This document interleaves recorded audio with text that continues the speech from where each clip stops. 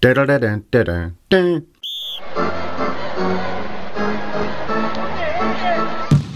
gonna have to learn your cliches. You're gonna have to study them. You're gonna have to know them. Well, you know, you go out there and you give 110% and you want to play good and, you know, you hope you play good. I think we play pretty good tonight. Well, you know, there's no I in the word team, and this is a team effort. 10-5 touchdown. Oh, man, you know, you just got to play one game at a time and go out there and give 110%. All right! Play ball. Hello, friends and neighbors. Thanks for downloading the 115th version of Scoring at the Movies, the podcast that goes back, sometimes way back, to review athletically inclined motion pictures. I'll warn you right now that we spoil around here. I'm the nearsighted fellow who isn't a dud who's dead from his dandruff down, and that's only because I've been using Head & Shoulders for most of my life. Ryan Ellis. And here is... nobody. Chris DiGregorio isn't available to record this week, so I'm flying this plane solo, the way I did when we covered The Great White Hope back in August. We said at the end of the Babe episode 2 weeks ago that we'd be talking about Six Pack today, but the new plan is to do that 2 weeks from now, assuming Chris's life gets back to normal by then. By the way, he's okay. It's just that he's dealing with bigger fish than Scoring at the Movies right now. He will return. So today's film is, of course, the Harold Lloyd football comedy, The Freshman. If you were hoping we'd be chatting about Brando and Broderick in the 1990 version of The Freshman, well, you didn't read the description before you downloaded. And I don't think that movie has anything to do with sports either.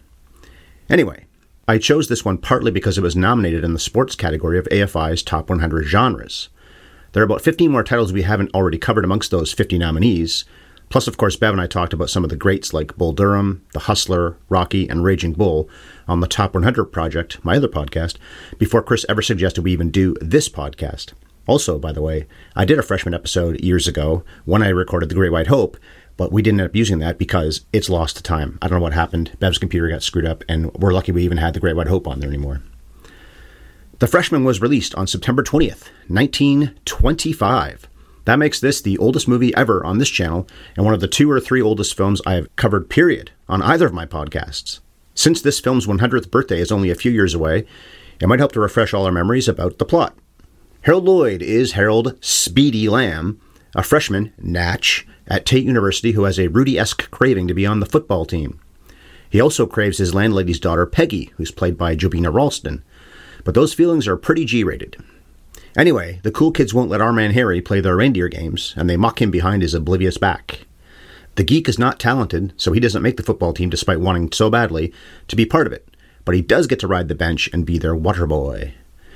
If you like pratfalls and the kind of comedy where the hero is always the butt of the joke, then this is the very old movie for you. And like that one-track-minded Rudy Rudiger, Harold the underdog eventually gets to suit up in the big game. But that was really wordy, you know. Can you boil this thing down and give us a nutshell? Why, yes, I can, Stallion. So, in a nutshell, 30-year-old post-secondary student participates in vicious athletic contest while clearly suffering a serious concussion. Oh, the 20s. The 1920s. Oh, the 80s and the 90s, you know. Good point, Rock. Brain injuries equal pure hilarity. Well, until this century. They take them a lot more seriously now, thank God. You could probably tell already that I'm going to spend most of this episode mocking The Freshman, but I don't actually hate it, even if that's how most of this will come across. The movie's well made, it has a big heart, and you'll soon find out many, many people adore it. I respect that. It's just that it's ripe for a ribbing because the corny comedy isn't funny anymore.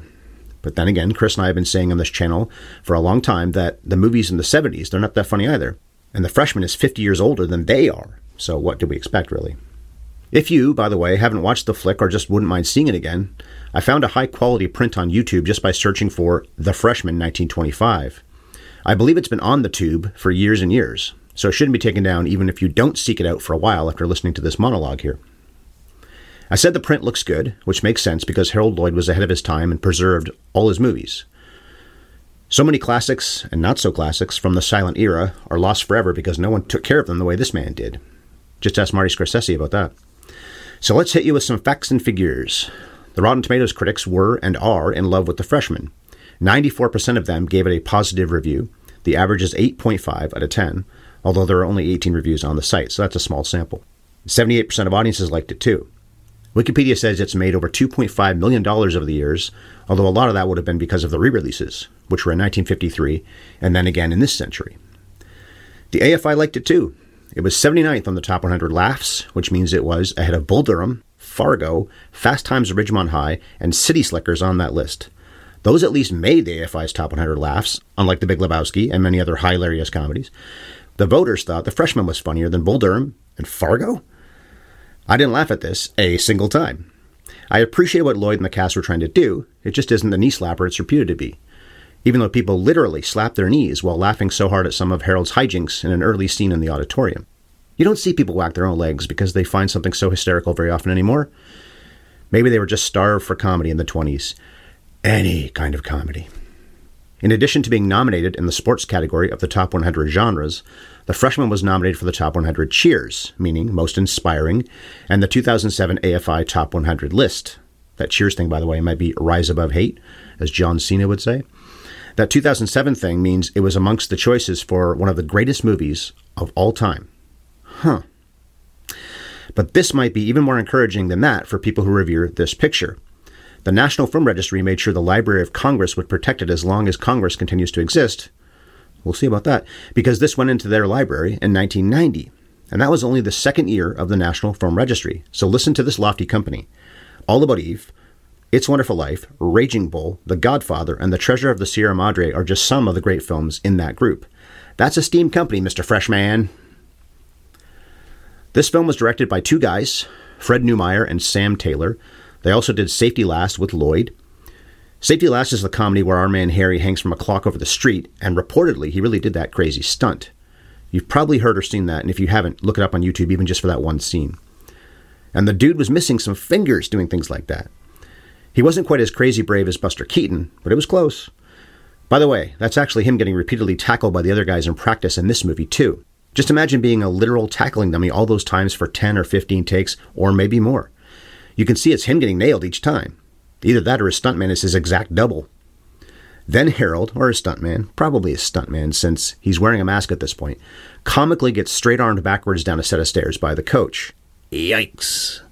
And speaking of dangers to your health, shards of glass getting in the eye seems like a legit concern to anyone who's ever needed eye help, like me, yet Speedy always wears his specs.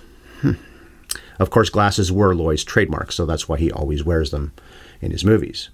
The writers of all this tomfoolery were Ted Wilde, John Gray, Tim Whalen, and co-director Sam Taylor. Lloyd himself was an uncredited writer, and he also produced the film. The movie is in black and white, although they apply some of the filtering that filmmakers often used back then. You see blue, for example, simulating a night scene. It's also silent, but has a wall-to-wall music score by Robert Israel, which was written much later.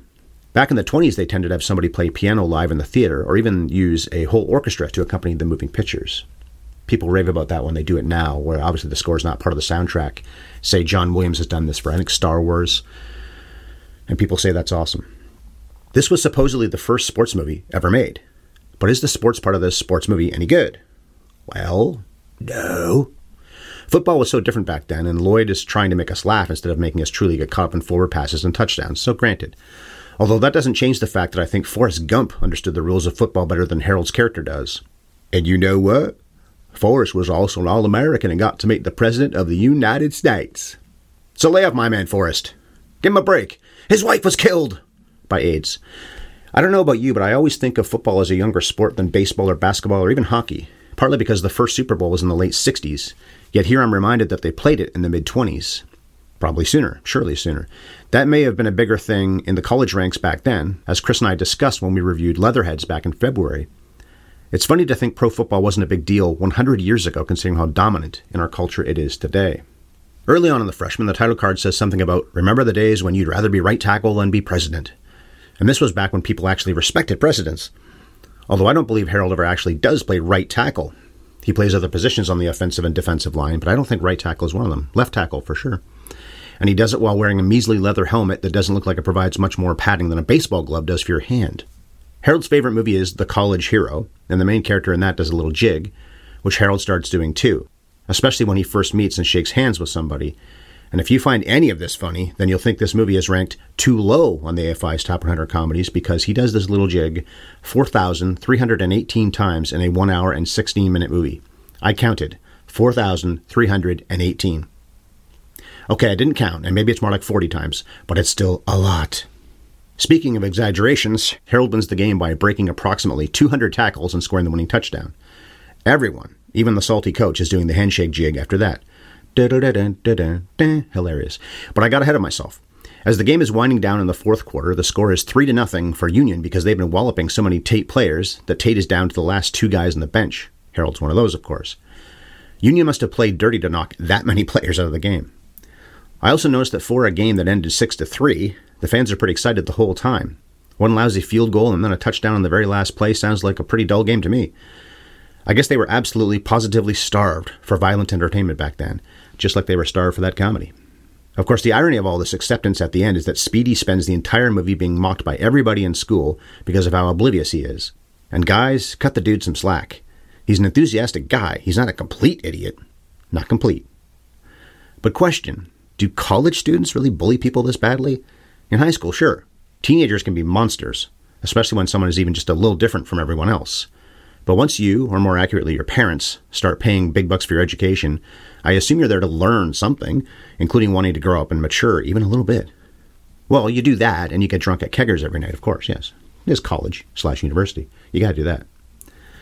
And Harold could buy a lot of rounds of beer for the guys who don't like him. He's got money.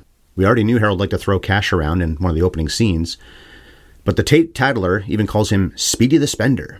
What a great story. What a scoop. Maybe his dad cut off the money train at some point, though, because Harold settles for a room that costs just $3 a week. I know this was nearly 100 years ago, but that seems like a bargain. And, of course, Peggy, the landlady's daughter, is at that boarding house. It's at the fall frolic dance where Harold tries to be cool and impress people, but loses a sleeve off his tux because it hasn't been fully tailored yet. Now, this is an elaborate sequence that deserves some kudos. One of the gags seems very old school, although maybe it was a very new gag in 1925. But I did enjoy when Harold, because he doesn't want anyone to see the ripped sleeve, uses his tailor's arm in place of his own right arm to shake hands with people, while the tailor is hiding behind a curtain. But that tailor needs to go back to tailor school and sharpen his skills, because when Harold dances, the suit really falls apart. All of this is well executed, if only it was funny. It's cute and it's charming, I'll give it that. Pratfall lovers will marvel at the gags in this scene especially, really the whole movie, but this scene in particular. So after Harold cries like a baby in Peggy's arms when he finds out everyone has been mocking him, she gives him a pep talk, saying he should just be himself and not worry about what the jerks think. This works, because he vows to play against the not-so-creatively titled Union State, even though, much like in Lucas, the coach doesn't want anything to do with him. Okay, he can be their water boy, but only as long as the players are allowed to laugh at him. It's a good deal. I just mentioned some movies that owe a debt to this one. Lucas, the water boy, and also Rudy, although that was based on a real person, and a really whiny person. As for the Waterboy connection, Lloyd's estate sued the makers of Sandler's football flick a couple years after it came out because the Waterboy was effectively stealing the freshman's story without giving them credit or paying them any money. The Lloyd people lost that case on appeal, though, and that's after this movie was sued for allegedly stealing the story in 1929, a couple years after it came out. It's the circle of litigation. Boom. And by the way, I just mentioned Lucas, the Waterboy, and Rudy, and Chris and I have covered all of those. They're in our archives, and the Waterboy was only about a year ago, in fact. Let's get back to Union State versus Tate. Tate. Harold hasn't played a single down, and the game is almost over. In fact, he's wearing a sweater on the bench. I don't mean his jersey. He has that on too, but I'm talking about his cardigan. Not enough guys who play college football today wear cardigans when they're sitting on the bench. Let us bring back this trend. Maybe let them have a pipe, a martini, and a rolled-up newspaper too. So classy. And so warm. So anyway, Harold demands the coach let him get in there, and the team does need a warm body. So, much like in Lucas, the exasperated coach finally just lets the dork sub in. Then one play later, after trying to motivate the disbelieving troops, Harold ends up on a stretcher. But by gum, he's not going to quit that easily, even if he clearly gets treated to a bad concussion on the very next play. We're talking the kind of thing that might cost a doctor or a coach their job these days if they let a player stay on the field after that. There's the scene where Harold accidentally catches a pass and is gang tackled, because only in the movies do they ever dole out penalties when an entire team piles on one guy who's already been tackled. He's down! Stop tackling him! Soon after that, Harold just rips the ball out of the quarterback's hands. I smiled with that one. And Speedy won't stop speeding, even when he's tackled and whistled down. That, and also when he runs a hat in the end zone for a touchdown, zany, suggests that I think both teams should have teamed up to beat the living snot out of him for being such a putz, even if Tate did forfeit the game because they wouldn't have enough players anymore. That's even more true after he outsmarts the other team with ball hijinks but then spikes it at the 1-yard line, and Union gets a possession they shouldn't have had. But fear not, Harold will still end up, as I said, winning the game for Tate. Bring on the Meposian Dance of Joy, or the jig, or whatever it is he does so often. Die, die, die, die, die, die, die, die, die, die. Hey, hey, hey, hey, hey. I love Perfect Strangers. Love the theme song especially. And to wrap up this picture, Harold reads a handwritten note from Peggy that says she loves him. Take note, aspiring screenwriters. It's always better to write something as personal as that than say it in person. And because Harold is kooky for the pegster, he leans onto the shower knob and soaks himself. He's so smitten, he doesn't even notice. That's a companion piece in this film to when our man Harry didn't notice that his sweater was set on fire after a man had tossed a lit match onto his shoulder. But that did lead to a hijink of misunderstanding over slapbacks, something that gets reprised at the Fall Frolic when a woman is the one who's misunderstanding. It's Three's Company-esque levels of misunderstandings, all in the name of comedy, people. I wouldn't say the actors in The Freshman are great or anything, partly because it's not just the comedy of this era that doesn't age well. Most silent performers come across as hackneyed. Their acting was almost always arch and overly expressive. Norma Desmond said, "We had faces." Yeah, Norma, but sometimes, often in fact, in this era, people did too much with their face. At least this flick doesn't fall too deeply into those cliches. A little, but not that bad. Come to think of it, Lloyd was actually a lot like Buster Keaton in that way, too. He generally underplayed. He's the forgotten man of the silent comics. Keaton and Chaplin are fondly remembered to this day, but Harold Lloyd is not a name most people know unless they're true movie lovers. Harold Lloyd made 190 short films, but only 22 feature films. He was also the Tony Danza of his day because the first name of his characters was almost always his own first name. He plays Harold in Safety Last, for instance. Of course, he's Harold in The Sin of Harold Diddlebach, which reused some of the football action they shot for this movie, incidentally. And he's Harold Speedy Swift in Speedy, which is a 1928 baseball comedy co-starring Babe Ruth. Chris and I just covered a Babe Ruth movie 2 weeks ago, of course, The Babe, and we said the Bambino acted quite a few times. Well, Speedy was one of those times. And it doesn't look like it's actually a sequel to this movie. I think his last name's even different in that one, even though he's called Speedy in this and Speedy in that. One more thing about Lloyd is that he won an honorary Oscar in 1953 for being a master comedian and good citizen. This and Safety Last were obviously the titles the Academy had in mind when they threw an Oscar at him. Bob Hope and Marion C. Cooper, the guy who directed King Kong, also won honorary awards that year, so people known for comedies and thrillers were getting their due in 1953. Jabina Ralston plays Peggy. She did a few other flicks with Lloyd, but was also in Wings, the first ever Best Picture Oscar winner. That was released a few years after this was. Brooks Benedict plays the college cad. He was in over 340 movies, including Speedy, so Lloyd must have liked working with him. It's weird to see just how often Benedict was uncredited in those hundreds of roles, though. Pat Harmon plays the fiery coach. He was in over 130 movies, but just like Brooks Benedict, I see a lot of uncredited roles in his resume. Of course, these days they run a credit list that, because of unions, tells us who catered the meals and who drove people around, which they certainly weren't telling us 100 years ago. Unless you're a top-billed actor, you usually weren't mentioned in the very brief credits of silent films. Can you score at this movie? Well, Harold is gaga for Peggy, and she seems to dig him too. Seems to? She confirmed it in a card! But it's hard to feel sweaty about a movie that came out in 1925. So no, I don't think you can score while watching The Freshman. In fact, I dare you to try. The depiction of the sport is putrid, but at least it's putrid in the name of laughter. And if this really was the first ever sports movie, well, let's just say that such things would improve as time marched on. Besides, Chris and I have covered a lot worse and a lot dumber than this. I'll acknowledge that many people think this is a hysterical romp. The AFI sure does, Rotten Tomatoes sure does, and they'd call it a true classic. But I think it's just okay at best. I'll give it a 6 out of 10. It's a sports flick that treats the sport like a joke. The comedy is supposed to have you in stitches, but I only smiled here and there. So maybe I'm being generous and even giving it a 6, but I'll stick with that. Anyway, that is that. Another One Ryan show is in the books.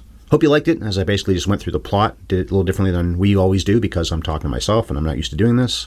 I respect the people that do have podcasts or YouTube shows, and they just ramble on but make it seem so folksy. How about following me on Twitter? I'm at MovieFiend51, Fiend51. Follow Chris too, because just like Frosty the Snowman, he'll be back again someday. He's at Scoring at Movies on ye old Twitter. Chris's return will probably happen for our next episode, by the way, and we'll probably do what we didn't do today and talk about Kenny Rogers, Diane Lane, Anthony Michael Hall, and Friends in Six-Pack. At some point we'll do that, because I've watched it and prepared the notes, and it'll be a fun episode, I think. If he's still not available, maybe I'll be one-manning it one more time, looking for an ancient sports movie on YouTube that I can crow about for 20 or so minutes. We ask you to subscribe to our podcast, rate us, make some comments in the appropriate places, and maybe even fire off an email to us. The address is scoringatthemovies@gmail.com. So take her easy, Speedy. And for the love of Mike, find the new handshake. That one is played. Diddle-a-dunk-da-dunk-dunk. Enough.